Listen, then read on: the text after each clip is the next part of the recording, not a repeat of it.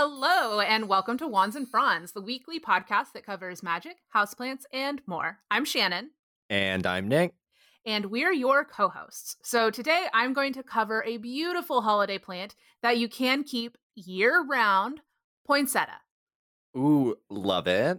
And I'm going to be talking about some gems and minerals that have strong associations with the Yule season.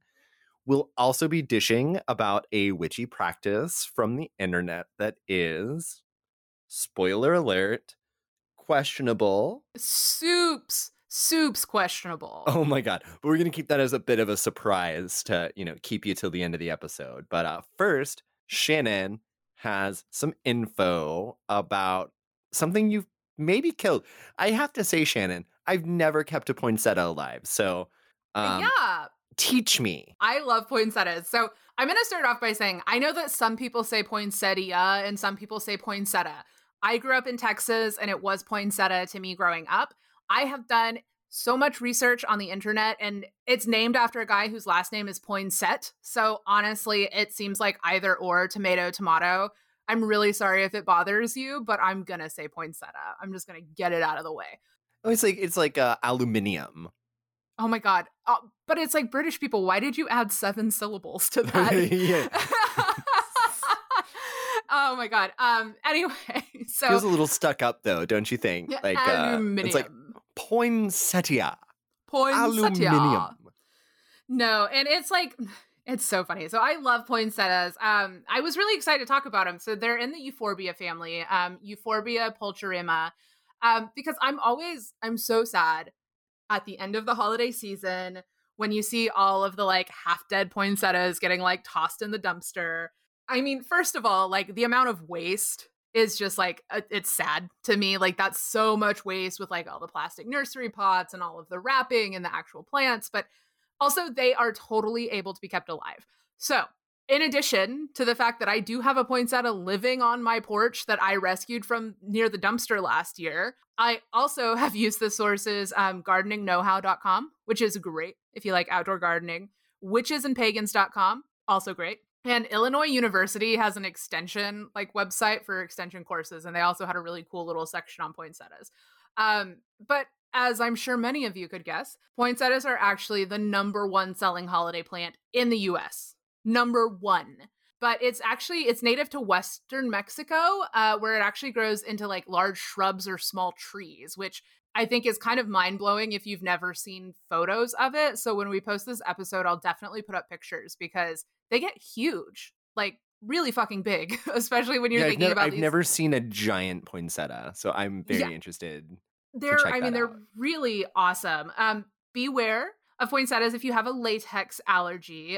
They are in the Euphorbiaceae family, which is basically a group of plants that ooze sort of that milky sap. And, you'll also find things in there like, even the Ficus elasticas have that sort of like milky sap if you break something off. And it can cause like an allergic reaction if you have a latex allergy specifically. It can also just irritate your skin in general. So be really careful. And it does cause nausea for like our furry friends. So keep your dog and your cat away. But I do want to say that like the poison level of poinsettias has been super overblown for pets. They will make them sick, but to kill your pets, they would have to eat a lot of poinsettia, like probably more than just your one plant.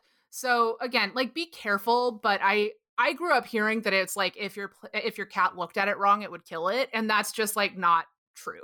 So good to know because I've heard that a lot as well, which probably factored a lot into killing my poinsettias that I have had over the years because I've always put them somewhere very far away from the cat and sort of by accident have them very far away from any sort of sunlight. Oh yeah, any sort of sunlight. And I also find like with my plants that are a little bit more delicate, I always try to put them in places that I see a lot. So I have to check on them a lot because if they're, far away, then it's like out of sight, out of mind. But I think a little bit of like background. So again, they're not from the US. Like the Aztecs called poinsettias Quetzalcoatl, And Montezuma would actually have poinsettias brought into, what is now Mexico by caravans because they couldn't be grown in the high altitudes of, basically Mexico City. And in the 14th to 16th century, the sap was actually used to control fevers. And then the bracts, the red leaves,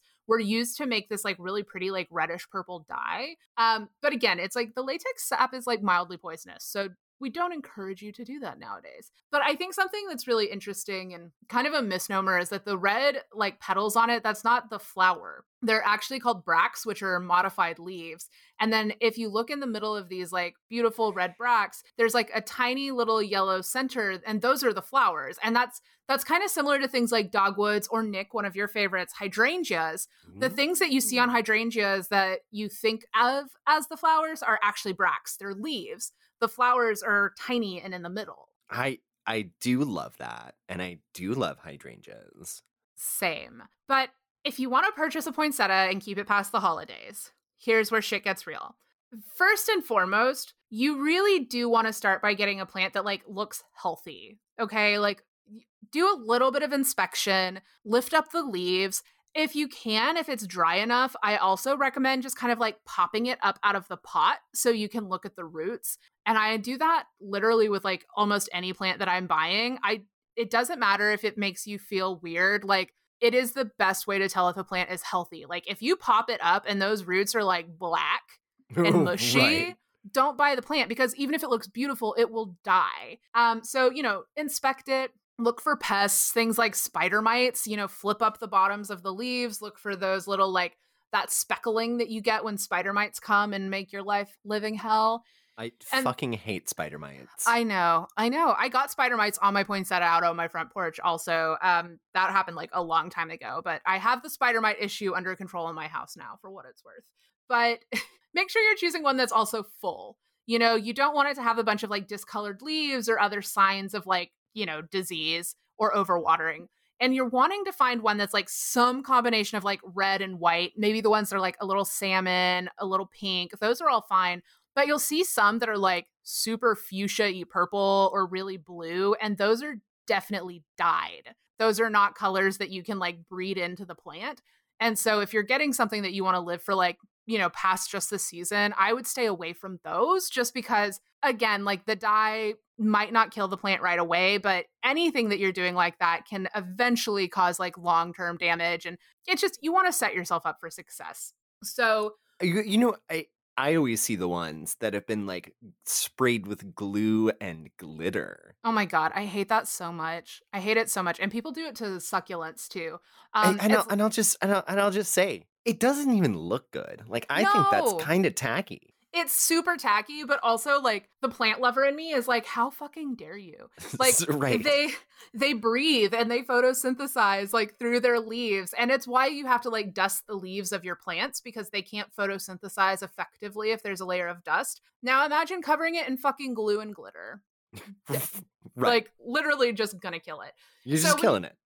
when you bring it home, you want to put it in like a bright room that gets a lot of natural light, but keep it out of direct sun. And so this is the thing in the plant world, the ever elusive bright indirect light. But I think a good way to think about it is you want wherever your plant is, you want the plant to be able to see the sky, but not the sun if it's looking at the window.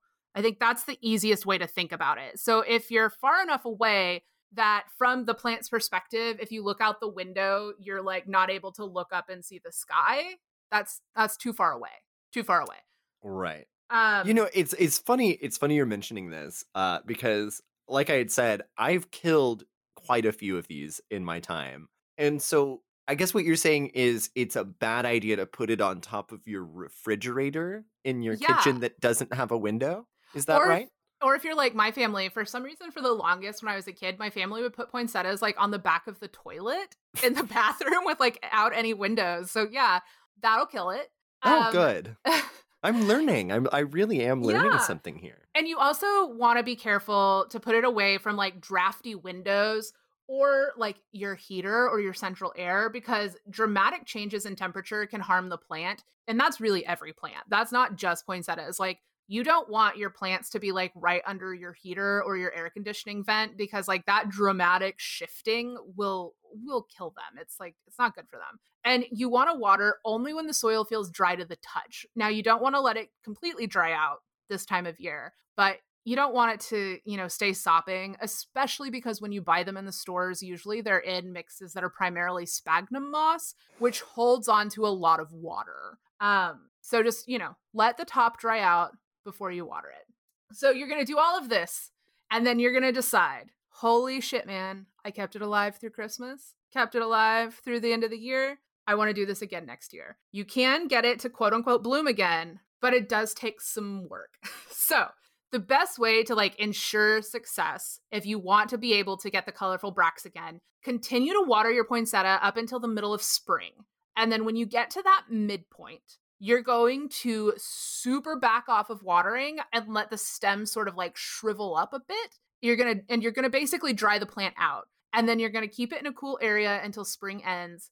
And then early summer, you're going to pop it out of the pot, cut all of the growth off until it's just a couple of inches above the soil, and then put it into a new pot, well-draining soil, take it inside.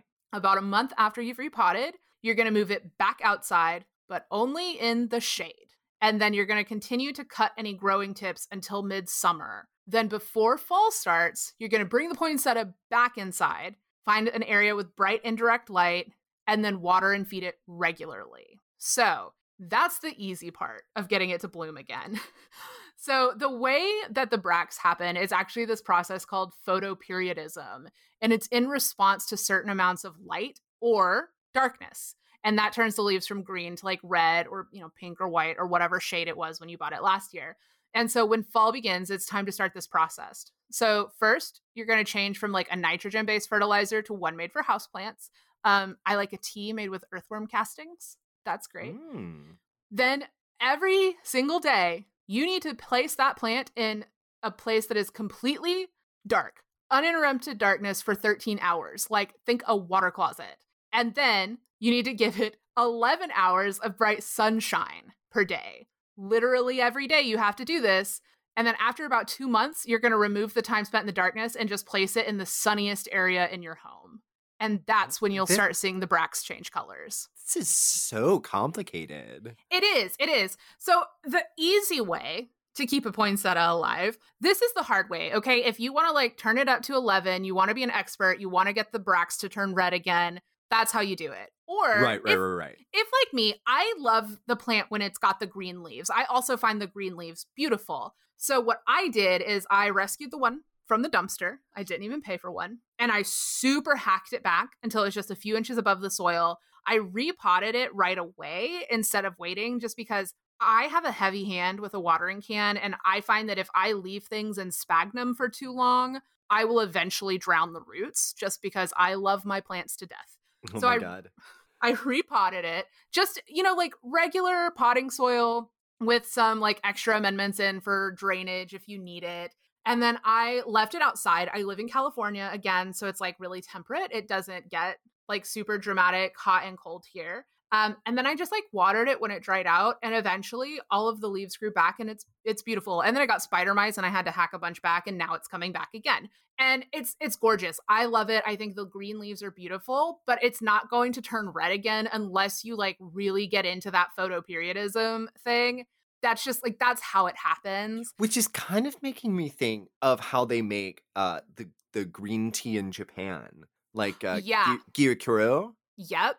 How they pull the shades over the plants and just really let them turn extra dark. Yep. It's photoperiodism really changes the structures of leaves. So again, it's I think it's insane. If you want to do that, you can totally do that. I don't have time for it, but you don't have to do that to keep your plant alive. And I still think they're beautiful. But again, poinsettias, if you want to think about them in magical terms, they're also a really great Yule decoration, right? So we talked about in last week's episode how Yule also symbolizes the returning of the sun, right? This is the end of the darkest period. From here on out, it's only going to get lighter and lighter and lighter. And so this red like star shape can really be symbolic of like the sun. The red could also represent like the life-giving blood of the goddess, like the power of regeneration, the promise of renewal in the spring. And I loved this like little Yule ritual that I found. Removing a red bract from your plant. Be careful with the latex stuff if you're allergic. Otherwise, remove it. And if you kind of like let it sit for a little bit, it'll kind of basically form a scab over the latex part. And then once that's happened and it's like dried off, you're going to hold it between your hands as you make a wish for the coming year. And then you're going to leave it on your altar until New Year's Eve.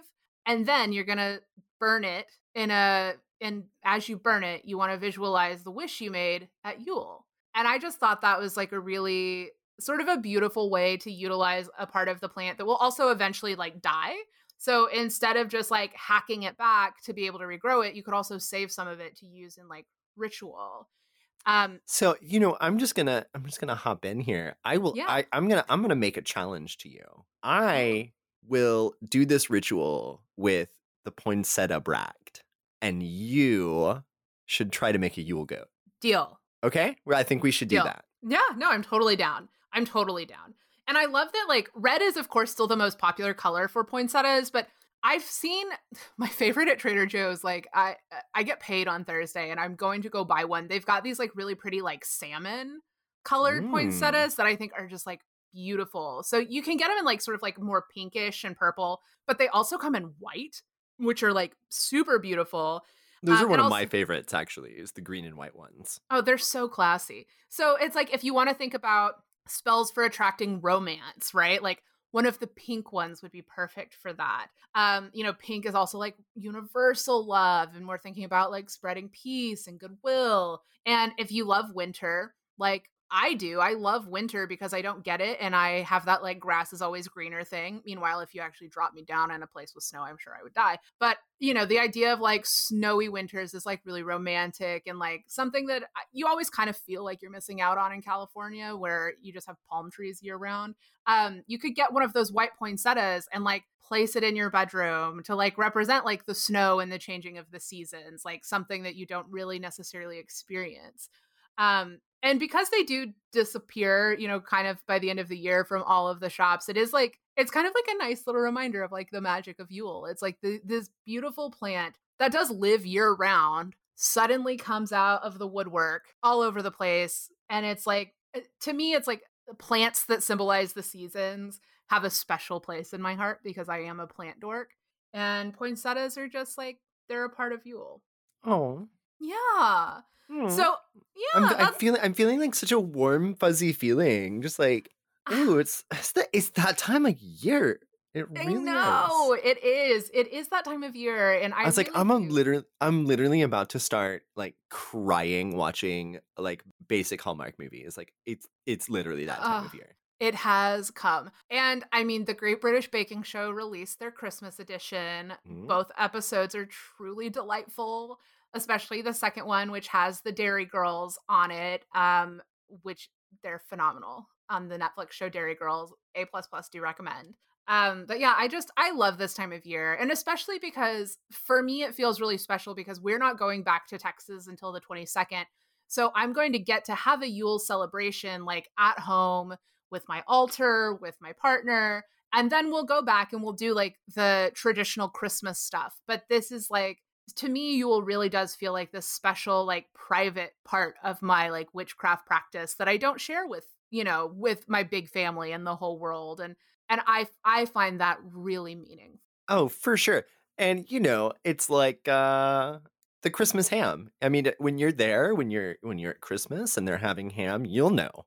Yeah, you'll know. And it's like if you want to deck your house out in poinsettias and like know that you're thinking of like the coming of the sun and like the blood of the goddess, like that. And that's the other great thing about Yule. I feel like more than pretty much any other Sabbath, Yule you can definitely like decorate for on the low key. Which is awesome. because all this stuff was stolen. Yup. By from Christianity. The pagans. So so speaking of paganism, the deity profile this week, we wanted to talk about the Holly King, which I was personally really excited about. And I used a bunch of different resources for this, but Wikipedia.com, arcanealchemy.com. And on Arcane Alchemy, it was this really great research piece by this woman, Scarlett Ravenswood. And she also has a really awesome YouTube channel that I highly Also, recommend. just like the coolest name ever. Oh, I know. I'm like, how dare you be so cool? Unfair. But Right. also, she's delightful and like I definitely recommend it or whatever. And maybe someday we'll have her as a guest on the show. She really is awesome, but her name makes me so upset that my name is so lame. Anyway, so the Holly King and his counterpart, the Oak King, are actually modern pagan entities. And they're a really cool way to sort of like anthropomorphize the sun cycles. So in the modern Wiccan version of the tale, the Holly and Oak Kings are dual aspects of the Wiccan god, and they personify the changing wheel of the year. So the two kings engage in basically an endless battle that reflects the seasonal cycles. Really, they're representing like the solar light and the solar dark. So at the winter solstice, the Oak King conquers the Holly King and rules until summer, until the summer solstice, again, the growing of the light. And then once the summer solstice arrives, the Holly King returns to do battle with the now old Oak King. And at this time, the Holly King defeats the Oak King, and the Holly King rules until winter solstice. And it continues on and on and on. And we often see these entities portrayed in certain ways. The Holly King frequently appears basically like woodsy Santa. Like he dresses he dresses in red, has a sprig of holly in his like gray long tangled hair with his long beard, sometime depicted driving a team of 8 stags. And the Oak King by contrast is Wait, like 8 stags? yeah, 8 stags. You mean male deer? I do. Reindeer, perhaps. Perhaps. Perhaps Okay. indeed. And you know, the Oak King, by contrast, he's like portrayed as a fertility god and sometimes actually appears as the Green Man or other like lords of the forest. So, you know, with a lot of the pagan legends, like the actual origins of the Oak King and the Holly King are unknown, but it was introduced into Wicca by Janet and Stuart Farrar in the late 1970s. And so since then, this has kind of become like a significant part of understanding the cycle of like the god and the seasons within Wiccan belief, because you know in Wiccan belief there's like the god and the goddess, right? Like the big entities, Right. and this is like the god. Sky Daddy and Sky Mommy. Yeah, Sky Daddy, Sky Mommy. But you know, if you look up the Holly King and the Oak King online, a lot of people say it's from Celtic mythology, and I'm here to rain on that parade. That's not possible for like one super big reason. The Celts didn't celebrate the solstices. So they celebrated for Womp fire. womp. I know, womp womp. The Celts celebrated for fire festivals or cross quarter days, which are also evenly spaced throughout the year and celebrate like the transitions throughout the agricultural seasons. And those are outlined in The Wooing of Emer, which is an ancient manuscript of stories set during the Ulster cycle of Irish mythology. So we have like proof that they celebrated these 4 fire festivals, and we know them as Samhain, Imbolc, Beltane, and Lunasa, right? And I've never heard of those. exactly. And so these cross quarter festivals were then combined with the festivals associated with solstices and equinoxes, which come from Norse, Germanic, and Anglo Saxon sources. So, you know, and that's where we get things like Yule. And so it was actually Robert Graves and Aidan Kelly who combined those 8 festivals together to form what we know of now as like the neo-pagan Wheel of the Year. And that happened in the 1940s. So this isn't actually some like ancient Celtic story, but it doesn't mean that it's like totally useless. And if you're looking at like traditional witchcraft, which I've also seen, it's can be referred to as like traditional European witchcraft or traditional, I think I've seen it like Anglican witchcraft. There's a bunch of different terms for it, but essentially this sect of witchcraft changes the story up a bit so that the battles take place at the equinoxes, which to me actually makes more sense because we're viewing these right as a way to describe like the solar cycles, which would mean if you're thinking about it in the traditional witchcraft sense, the Oak King is at his strongest during midsummer and the Holly King is at his height during Yule. So to me, logically, I think that tradition makes more sense. Right, And right, right. there's this like really well-known traditional witchcraft book called Treading the Mill, and in it Nigel Pearson actually says that the Holly King and the Oak King are two aspects of the King of the Wildwood archetype, which is, the horned god that lives in the woods. Yeah, I And was gonna say, does this have any bearing at all on the story of the great horned hunter? yes, absolutely. Because in this story, right, the King of the Wildwood is like an aspect of the god, but he's not like some gentle, loving god. And there's nothing negative or evil about this aspect, but this god, the King of the Wildwood, purely embodies like unrefined masculine driving forces in nature, like that very like red in tooth and claw, brutal aggression, like, and that is the reality of the natural world, and that's what the King of the Wildwood represents. And so in traditional witchcraft, again, the Oak King and the Holly King are actually two aspects of the King of the Wildwood. So again, it's like in modern practices, I think we really have like two versions of the Holly King and Oak King, and they both provide like really cool value, but in totally different ways. Like the Wiccan understanding is really like sweet and fun. And I think it's like if you have kids and you want to raise them pagan, like that's like a great sort of like fireside story for kids, right? Like we all love the really like sweet, fun stories this time of year. And then I think that the traditional witchcraft understanding is a lot more intense, and it really like makes you think about like the harsh realities of the natural world. And so that can be something that you call on if you're trying to like work magic this time of year, in particular with like spellcraft. Like I think sometimes it's important as witches to like connect to the things that really are, their realities. It's like nature, and it's brutal and it's harsh, but it's powerful and we're a part of it. So So, you know what I'm actually thinking of here with like the end of the calendar year is Baby New Year, yeah. like Yeah, but beating up the old man from the previous year, and then the next year Baby New Year is the old year.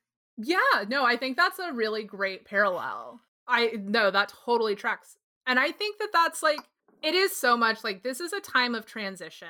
And I think no matter what your background is, I think every religion, every culture has something that sort of like celebrates the changing of seasons, and in particular this like movement from the dark half to the light half. And I really think that that's one of like the coolest parts about modern paganism, right? It's like there's so much like lore and tradition that for different magical purposes, like you can call upon different things because they're archetypes. They're There's no, exactly. Yes.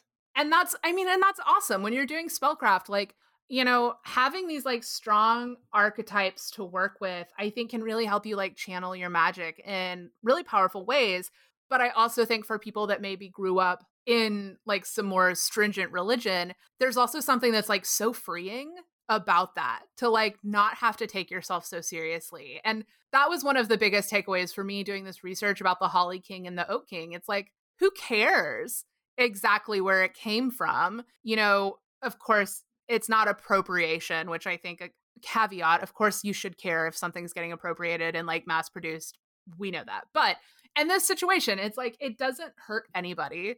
And so it doesn't really matter that it didn't come from the ancient Celts. It's And like, but it speaks to you. It speaks to your yeah, spirituality and like your soul as a person. And that's what should be important in any religion. I would agree. I would agree with that. And so I think that, with the Holly King and the Oak King, take these aspects and think about them in your practice in the ways that make most sense for you. And if they don't make sense, it's fine. There's lots of other deities and like, entities you can work with, but they are like this really beautiful way, again, to anthropomorphize like the solar cycles. And that's them. I mean, that's the Holly King and the Oak King. That's really all I've got there.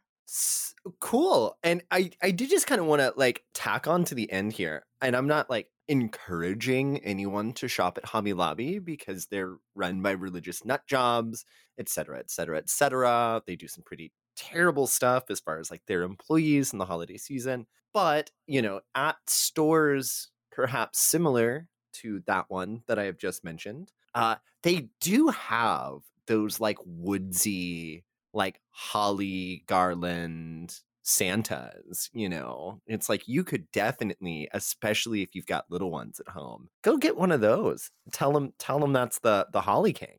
Oh yeah. They're not going to know. And it would be really fun. And I just think, they've got like the fur cloak. You know what I'm talking about. Don't you Oh shit yeah. in like they have them out there. No, I 100% know what you're talking about. And I think that it's a really fun thing for kids because again, it's like, so many of our like little stories like Santa Claus, I think about like the Holly King and the Oak King almost as like a sort of like Santa Claus type figures for like Right. baby pagans, Little like baby pagans. teaching them about the seasons. Isn't that precious? I mean, I don't want children, but I want to teach some kid about the Holly King and the Oak Right, King. right. Okay, so kind of talking about family though, I'm actually going over gemstones and minerals and crystals that are going to tie into the Yule season. But before we get into that, I kind of wanted to talk about like a very specific piece of jewelry, and then I'm going to hopefully tie it all together by the end. But so my mom and grandma both have all of these like brooches and necklaces and I mean even like rings and earrings and stuff that all have like rubies and garnets and red stones in general that are all like Christmas themed, like Yeah. Christmas tree brooches that are just like decked out in garnets, like ornament earrings that are like, with rubies and so it's like I feel like it's very like of a certain time. it's of a certain time. And I would just say I feel like there's probably a lot of people out there who are practicing witches who might even have some of this kind of stuff that you get out during the holiday season. You put your little brooch on your cardigan, you pop the earrings on for a holiday party or whatever, and it's fun. It's festive. But something I kind of wanted people to think about that maybe they would think in a different way is that stuff like that can still totally be the same as carrying like a raw crystal Yes, or like yes. like a wire. It's like the only magical crystals out there are not just like wire wrapped quartz that you got from a witchcraft store. And I would say like support your local witchcraft store first of all. I mean, if you don't have any crystals or in and yeah, that's obviously where to get them. But if you have these like, sort of fun, festive, maybe even little inherited little pieces of stuff like that, because like you were saying, it is from a certain time. And I would even go so far as to say, I feel like a lot of our listenership probably does identify more with the femme side of things. So Yeah, I think that's a fair assumption. I think, it's like that's a lot of the stuff that you end up with from various people in your family. Yeah. So I just kind of wanted, before I go into like what the different stones are that are heavily tied in with Yule, I just kind of wanted to say, like, if you treat your jewelry like you treat your crystals that you do magic with, it is the same. Yeah. And I think it's really important because I've talked about this a few times. I have some crystal jewelry that again, like when you look at it, you wouldn't think of it as like quote unquote like witchy crystal Yeah, jewelry. it doesn't have to be like a giant pentagram or a Thor's hammer or Yeah. something that just screams to your conservative family members. Yeah, like, like my hey, I'm a big old witch.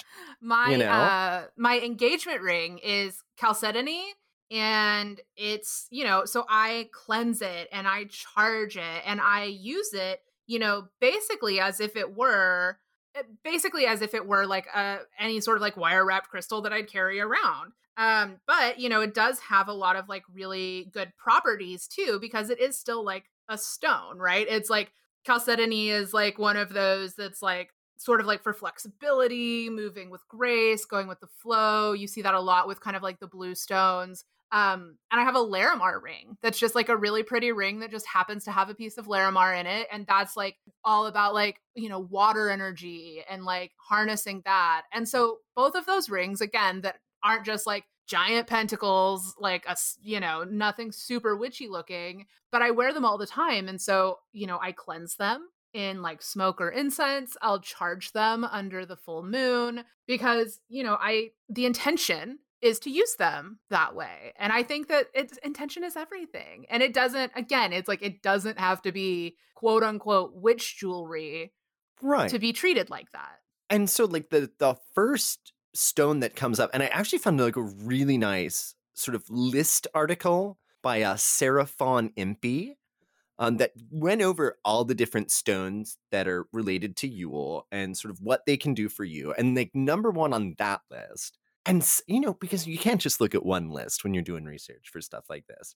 So No, that list I did like the most. I think, she really cut to the chase with the information. But on several other lists, garnets were like one of the number one across the board, across many different lists, the stone associated most with Yule. And so kind of circling back around, I think of this like Christmas tree brooch that my mom has that has so many garnets on it. And it's actually one of her favorite stones. So she has a lot of jewelry like that.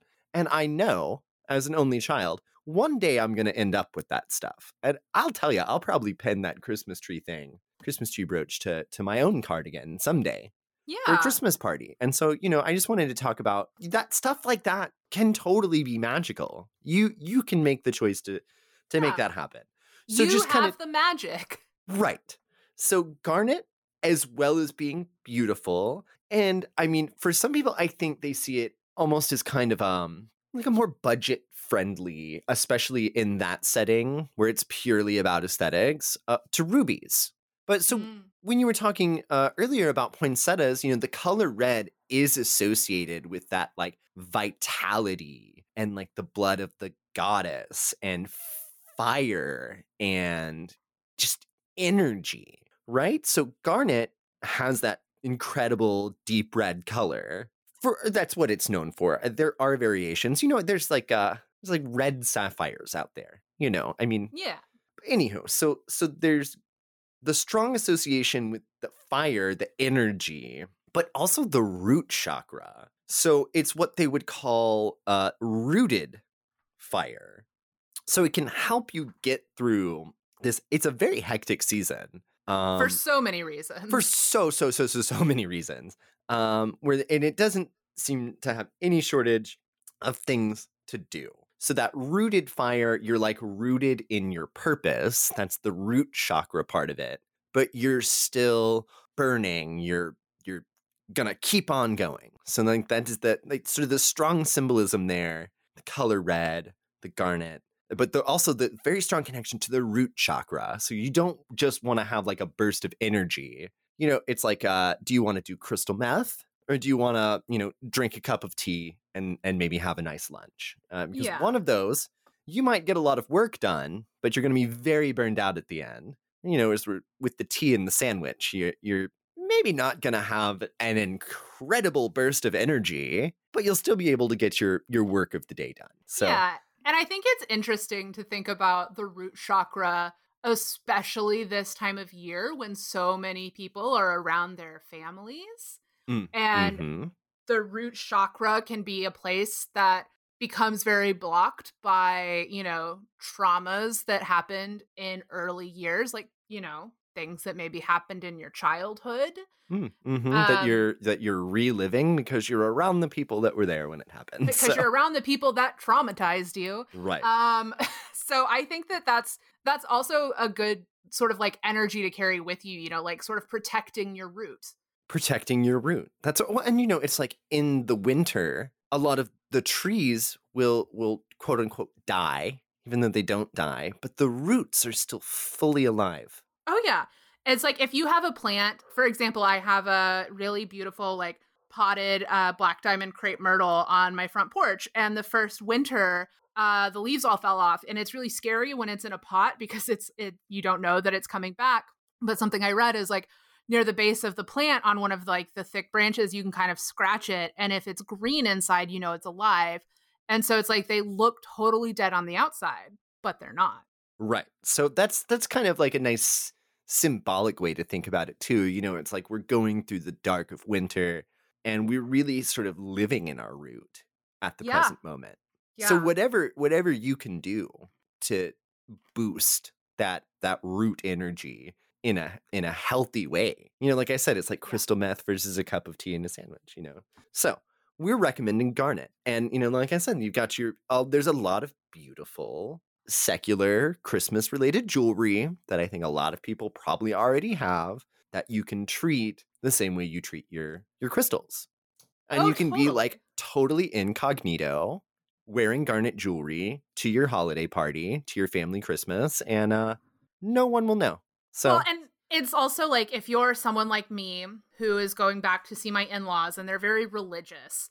mhm. And so I will You don't have to talk about it.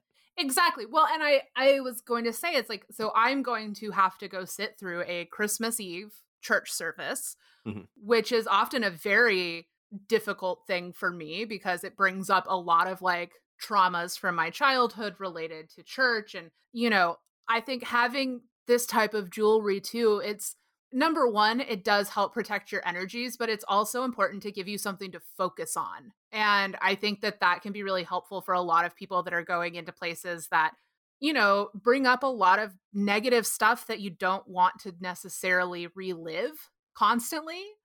So in addition to like the awesome power they have to like, help protect your energy, it's also the very like practical meditative side of being able to like think about this thing that's protecting your energy when you're in the middle of perhaps a very conservative church service that's making Right, you right, want to right. yell. And you can look at your beautiful little garnet Christmas tree brooch down there on your cardigan and think, it's going to be okay. I'm Yep. protected. I am fully living in my own truth and being my own self, even through all of this. Yeah, exactly. So it's a nice sentiment, is it not? But so we're also, and it's like I didn't intentionally pick only red stones for Yule. But I But mean, it works on the poinsettia theme too. I guess this is a red episode because the this, Holly King, you red know, berries. and I actually we were talking about this before we were recording. This is episode 9, which Yeah. is 3 times 3. It's like there's very, very magical energy, sort of trifecta situation. But also it's like an unintentional theme. And it also airs on the 18th, which is 6 threes. Mm-hmm. Anywho, Like we're having a good time numerology doing everywhere. doing a little numerology. 3, by the way, to everyone listening out there, 3 is and has always been my very favorite number. It's true. So Can vouch. can vouch. Shannon for sure can. But no, so we also kind of wanted to talk about rubies. Big Um, surprise. Another very famous red gemstone. and can I say, like, I am obsessed with raw rubies. Oh, for sure. They're Oh so my God. beautiful. Well, actually, you know what I did want to talk about? And I know this is like so a sidetrack, but that little picture of the spider with the garnet that I sent you, Oh yes. with the So tiny little cute. tiny baby garnet.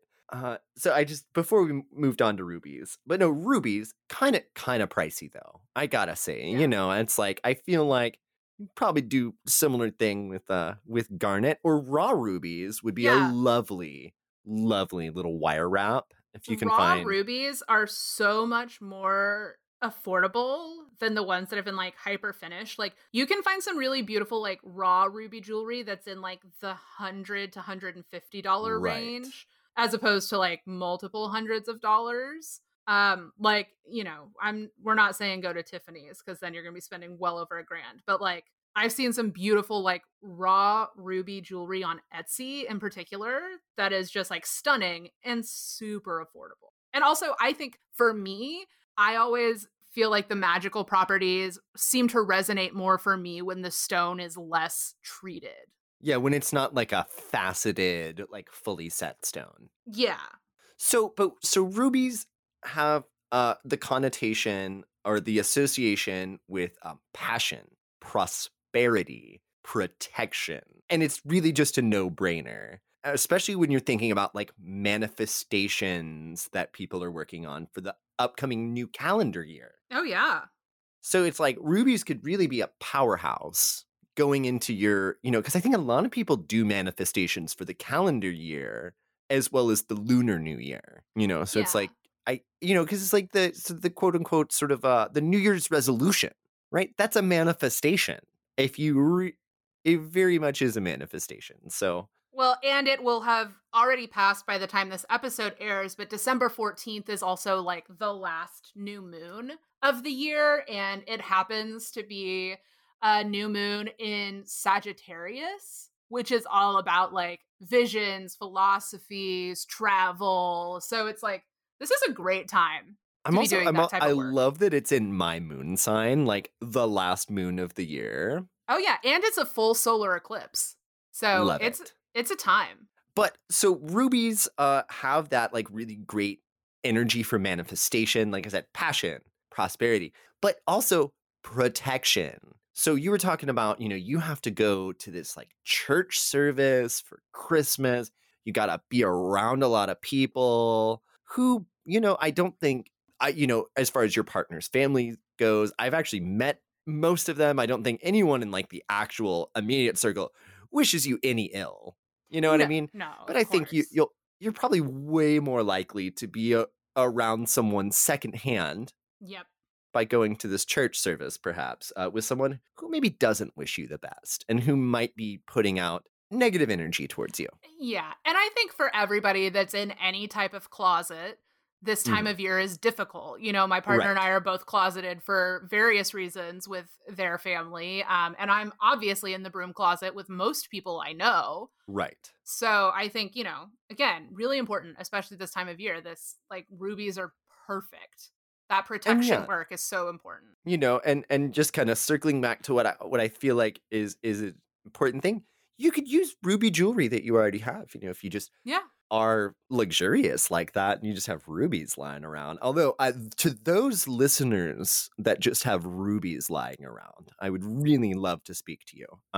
Yeah. We're looking for sponsors. So if Yeah, you and you are don't even have to send money. You could just send us a bag of rubies Yeah, we'll and take a bag of rubies I'll and then take a we'll say bag of whatever rubies you any want. day. We can be bought as long as the For price is sale. right. We're for sale for a bag of rubies. For a Minimum. bag of rubies. But so rubies are a stone of passion as well. So, it's like Sagittarius season, like we were talking about. It's very much like part of their whole vibe is like being passionate about things like all of the fire signs. So rubies, another no-brainer here. Oh yeah, Uh, totally. so you kind of moving on. And again, I didn't want it to all be red stones, but it kind of ended up that way. Bloodstone is Ooh, a yeah. super strong healing stone. So, and like garnet, it also has those grounding properties that are good for your root chakra. So, Mm, and that can be a real godsend during, again, very hectic season that we are all in. You have to go shopping. You have to go see your family. You got to make the dinner. You got to decorate, So yeah. You got to travel for some of ground us. yourself. But also, when it's all over, take the time to heal yourself. And that's why I really wanted to Yes. throw Bloodstone in here. Because once you've been through all of that, you do need to take the time to heal yourself. And this is a Yeah. good way, I think, to tie some of these other stones in, but throw in some healing. So that's bringing me to my last stone here. And I really insisted on having one stone in this segment that was not red. And I was torn between snow quartz and moss agate. Ooh, I have a chunk of moss agate literally like right in front of me. I love it. Well, unfortunately, I picked snow quartz just because it's like beside from the symbolic connection to the middle of winter. It's a great contender for this particular list because of its association with calming energy and good luck. Yeah. So, like, calm the fuck down. Next year will be better. You can make it through Christmas. You can make it through Yule. You can even make it through the new year if you just stay calm. Yeah. And I'm gonna throw in though moss agate because I do love it. it's in the Chalcedony family, which is part of why I like it so much, because that is the family that my engagement ring is from. But Mm-hmm. it literally looks like moss. It kind of has like brown and black shades throughout the green. And it's like, it's a very like natural, like connecting you to like earth. And it's been celebrated as like a lucky stone for a long time. And my favorite thing about it is, and the reason I keep it with my plants, is there's like this old folklore that if you have moss agate like near your flowers, they'll bloom more prolifically. Oh, I love that. So put a little Yeah. moss agate by your poinsettia, perhaps. Yeah, exactly. And then it's all about like, balance and like self healing and things like that. But my favorite is because it is like the gardener's delight, is one of the things it's Mm-hmm. called.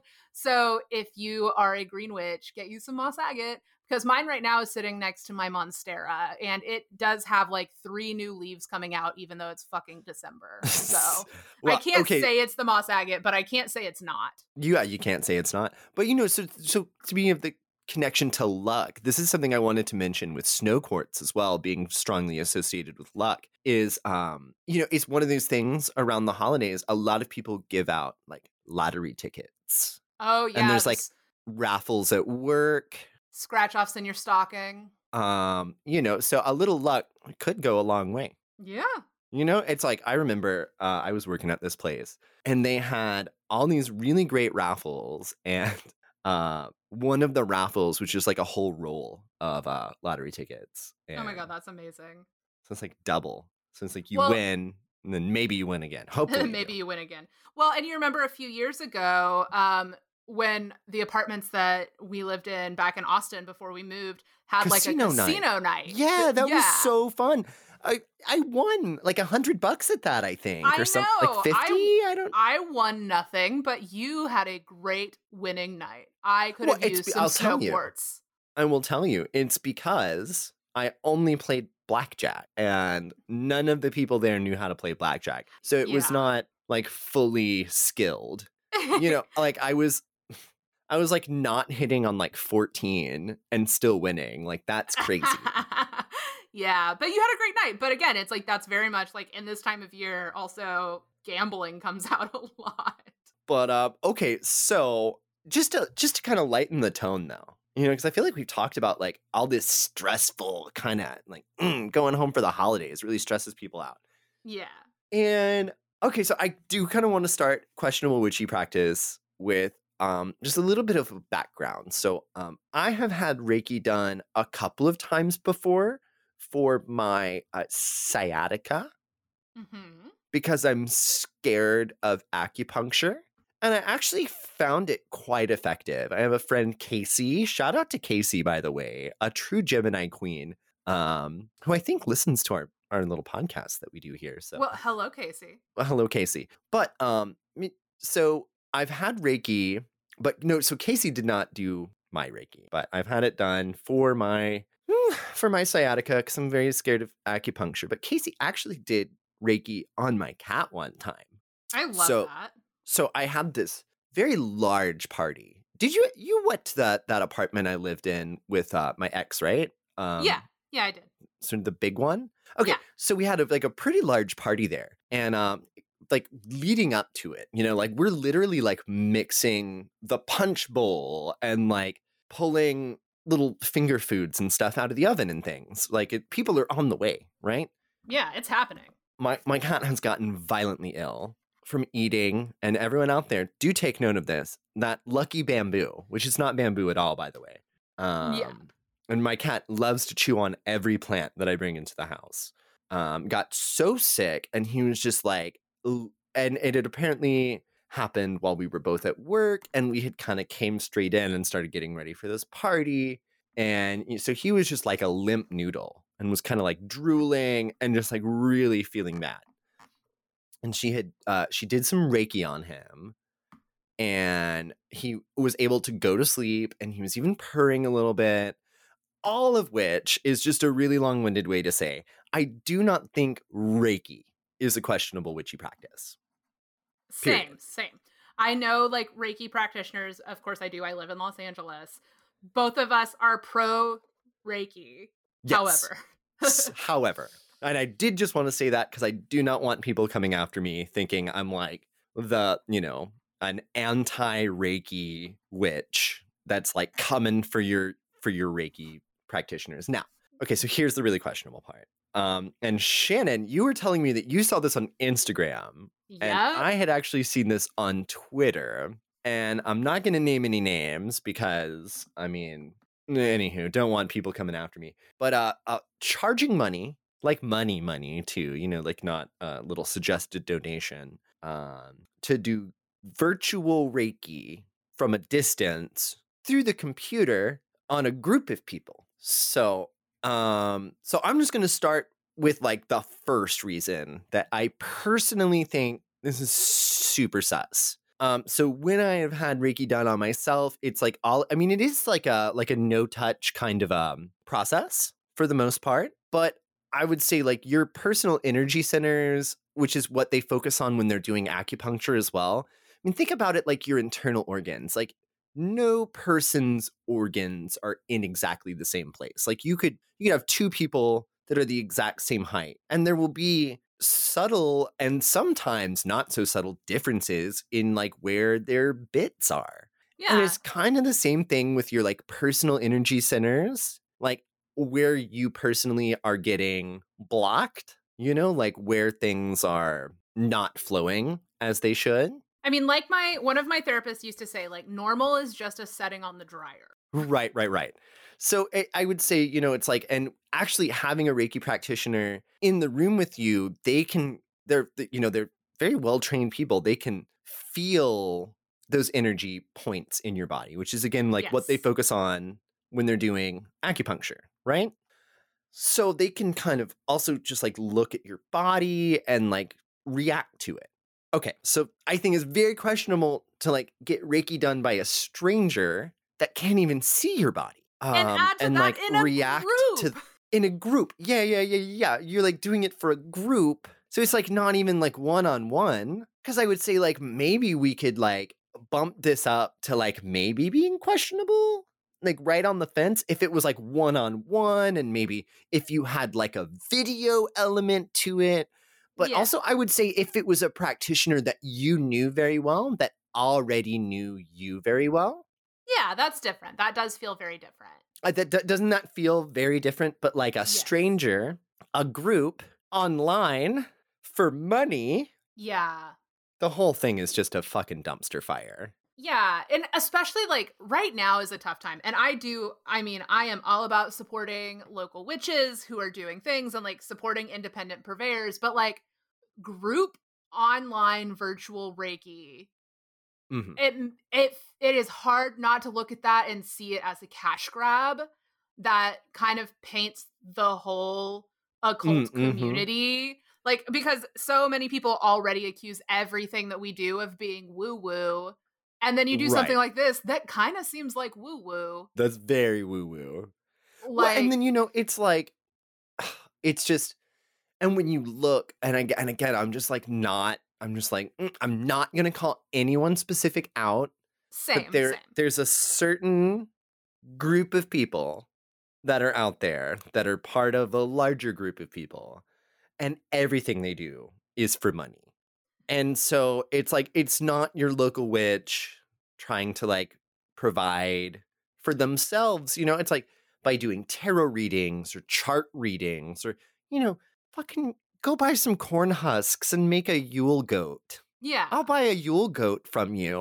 Like I do like to support, other witches out there in need. Yeah, but this just feels really icky. And Yeah. if we have a Reiki practitioner listener who wants to tell us why we're wrong, I'm super open to hearing it. But to me, it does seem hella questionable. But also, even more than that, if there's a Reiki practitioner listening that can tell me why I'm right, because this is just Yes. kind of a gut feeling I have. No, Because I'm same. like, it just Yeah. feels so wrong. Like when I say it out loud, doing a group Reiki session for money with a stranger, weird. Online. Online. Yeah. So, Yeah. No, because as soon as you told me, Nick, that this was like a QWP you wanted to cover, immediately I was like, oh no, I've seen this because a witch Yeah, that yeah, I yeah. follow on Instagram like raised a bunch of money that way. And I think it was like allegedly for charity in that case, which I guess like whatever, but still it's like there's better ways to support charities and to support small business owning That witches. also that don't make the rest of us look like batshit crazy. Yeah. I mean, it's like if we want to get taken like seriously and be able to like live in a world where like our beliefs are just as valid as the general, evangelicals in the country, like we have got to Right, like right, right. not be super super dumb. Like also stop with the anti-vax shit. The Oh weird my god. the weird QAnon stuff that has like seeped into the witch community. If you are part of that problem, fucking stop it. Quit it. Yes, We please. cannot do Please that. stop. Just stop. Please Just stop. stop. Okay, so that's really all I had. I think it's weird. Again, if there is a Reiki practitioner out there that wants to tell me why we're wrong or right, or that has, something that might enlighten us Yeah, we're super open to on why hearing this more. could possibly be a not questionable thing, I'd love to hear it. Yeah, But because I agree, Nick. My gut says, ew. we had such a good Terrascope this week, Shannon. We did. We did. So I'm very excited because I think cancers are one of the most beautiful people. And this week, my message is for cancers. So cancers, for you, I drew the reversed Queen of Cups. And I think Mhm. I feel like initially I was like, whoa, but then, it really does, I think, make sense. So, I mean, when you think of the Queen of Cups in my deck, it is like this beautiful, like, femme wearing a crown of starfish and shells, holding a closed cup with a fish in it, surrounded by jellyfish, very much the water, that very like intuitive thing that like Cancers and Pisces are also good at. I have a Pisces moon, so I love you. And I think that the closed cup here on my deck in particular is like really indicative of the fact that like the thoughts and stuff are originating from within the depths of the femme in the card as opposed to the external world. So I love the illustration on my deck. You can see it on our Instagram. But I think that this time of year and in 2020 in general, when the reverse Queen of Cups shows up, I mean, it can show that you're really out of touch with like your emotions. But it could also really be indicating that you need to draw your attention inward and like focus on your own emotional well-being because perhaps you've been spending too much time taking care of other people in your life, engaging with the numerous atrocities that we are faced with every single day. It's like Which isn't that such huge Cancerian energy? it is. It is. And I think Give till it give hurts. till it hurts. And to me in particular, the more I've thought about this, like when I see the reverse Queen of Cups right now for you cancers, I'm just feeling like you need to set boundaries somewhere. And it might be with another person. It might be with like the amount of media and news you're consuming, but you need to set a firm, healthy boundary so you are able to also take care of yourself. You can't pour from an empty cup. And I know that cancers have a tendency to give and give and give. You're very much the mama bears of the astrological chart, but you do need to like leave space for yourself. And I think that's like the biggest thing here. Like you need to take care of yourself, cancers. Like you need to listen to yourself. You're amazingly intuitive people. Like you have that gorgeous like lunar moon energy. Like trust that. Like let your heart, set the pace for a minute. Use your head, set some boundaries, dig into your heart, your intuition, and take care of yourself. Take some time to heal, especially this time of year. We were just talking about that with the crystal thing too. You have to take the time to heal. You do. You do. You have to take the time to heal. And as someone with like a Pisces moon, I'm not like, obviously I am not like a Cancer sun. I have a Virgo sun, but I do have a Pisces moon. And I know that the watery, the water signs among us, like the moons and the suns and waters. This has been a hard year for people that are very emotionally attuned to things. Be mindful that your ability to pick up on the emotions of others has not become codependence. Well, it's just you kind of think with this in particular, because this one is for the 18th. So, Yeah.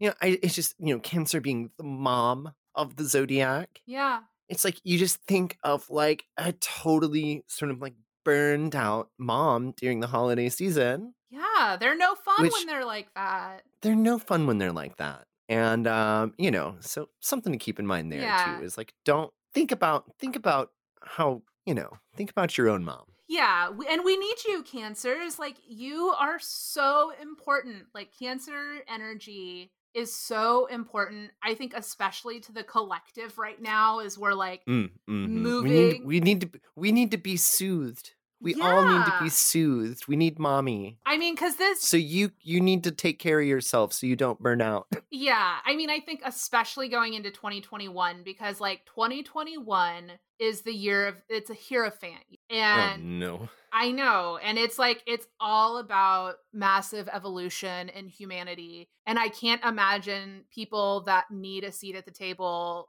more than people like Cancers, people that have that like intuition that can really connect with the emotions of other people. It's really important, I think, especially now. So we love you, Cancers, but like, please set boundaries and take care of yourself. You're not bad for setting boundaries and not giving everything. Yeah, I feel like they need to hear that though. Yeah. I mean, I'm just thinking of like the Cancers that I personally know. Like they do need to hear that. Yeah, it's important to take care of yourself. If you don't take care of yourself, you're never going to be able to keep taking care of people. And you're so good at that. And the world needs you to take care of all of us often.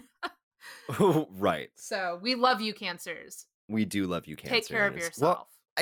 does that bring us to the bitter end? It does. It does. That brings us to the end of this week's episode. So Shannon, if people wanted to contact us to send us information about virtual group Reiki, Or to send us bags of rubies to get. yeah, well, If you contact me privately about the bag of rubies.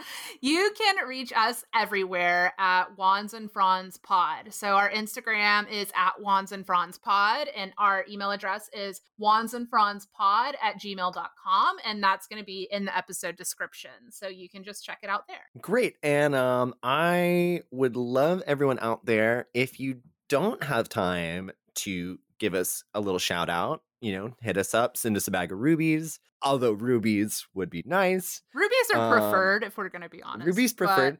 But hey, if you're not luxurious like that, give us a 5-star rating wherever you're listening, or I will come to your house. And I will, you know what? If you will not give us stars, I will come to your house and I will steal everything star-shaped. Ooh. That is my new threat. Nick's going to take all your poinsettias. Mm-hmm. So. And if you are wanting to be like a part of our Q&A episode that we're going to record when we're able to see each other safely, don't worry, we're being careful, when I am in Austin, send us some questions. Like, do you have questions that, you'd want for us to like research and give you some info on? Do you have questions about us and what our practices look like? Do you just want to say hi? We'll definitely, anybody who sends a question, like if you're okay with it, we'll definitely give you a shout out on the podcast. Let us know if you don't want us to. We're gonna shout you out. But yeah, like please send those. Like we really do want to hear from you guys. We want to like make content that you like. We also are potentially thinking about setting up a Patreon after the new year, and our initial idea is to have some episodes coming out early on that are, full on deity series that go a lot more in depth than our deity profiles. We're also thinking of maybe doing a Wands and Franz and Friends for the Patreon, where we interview different people in the community. If you think those are something interesting, we'd love to hear from you. If you think those sound dumb, we'd also love to hear that. If you have other ideas for content that you think would be worth, maybe pitching in $5 a month, like let us know. Like we're not just doing this for fun, although it is fun, but we want to like it is fun. It is really fun. And just to reiterate, if you do have some feedback that might not be the most positive, the best way to have your voice heard is by giving us rubies. Rubies. If you give us rubies, we will do whatever you want. We'll work for rubies. For sale for rubies. So what do we say to all the witch bitches out there, Shannon? We say to all the witch bitches, blessed be bitches. Blessed be bitches. Goodbye. Bye now.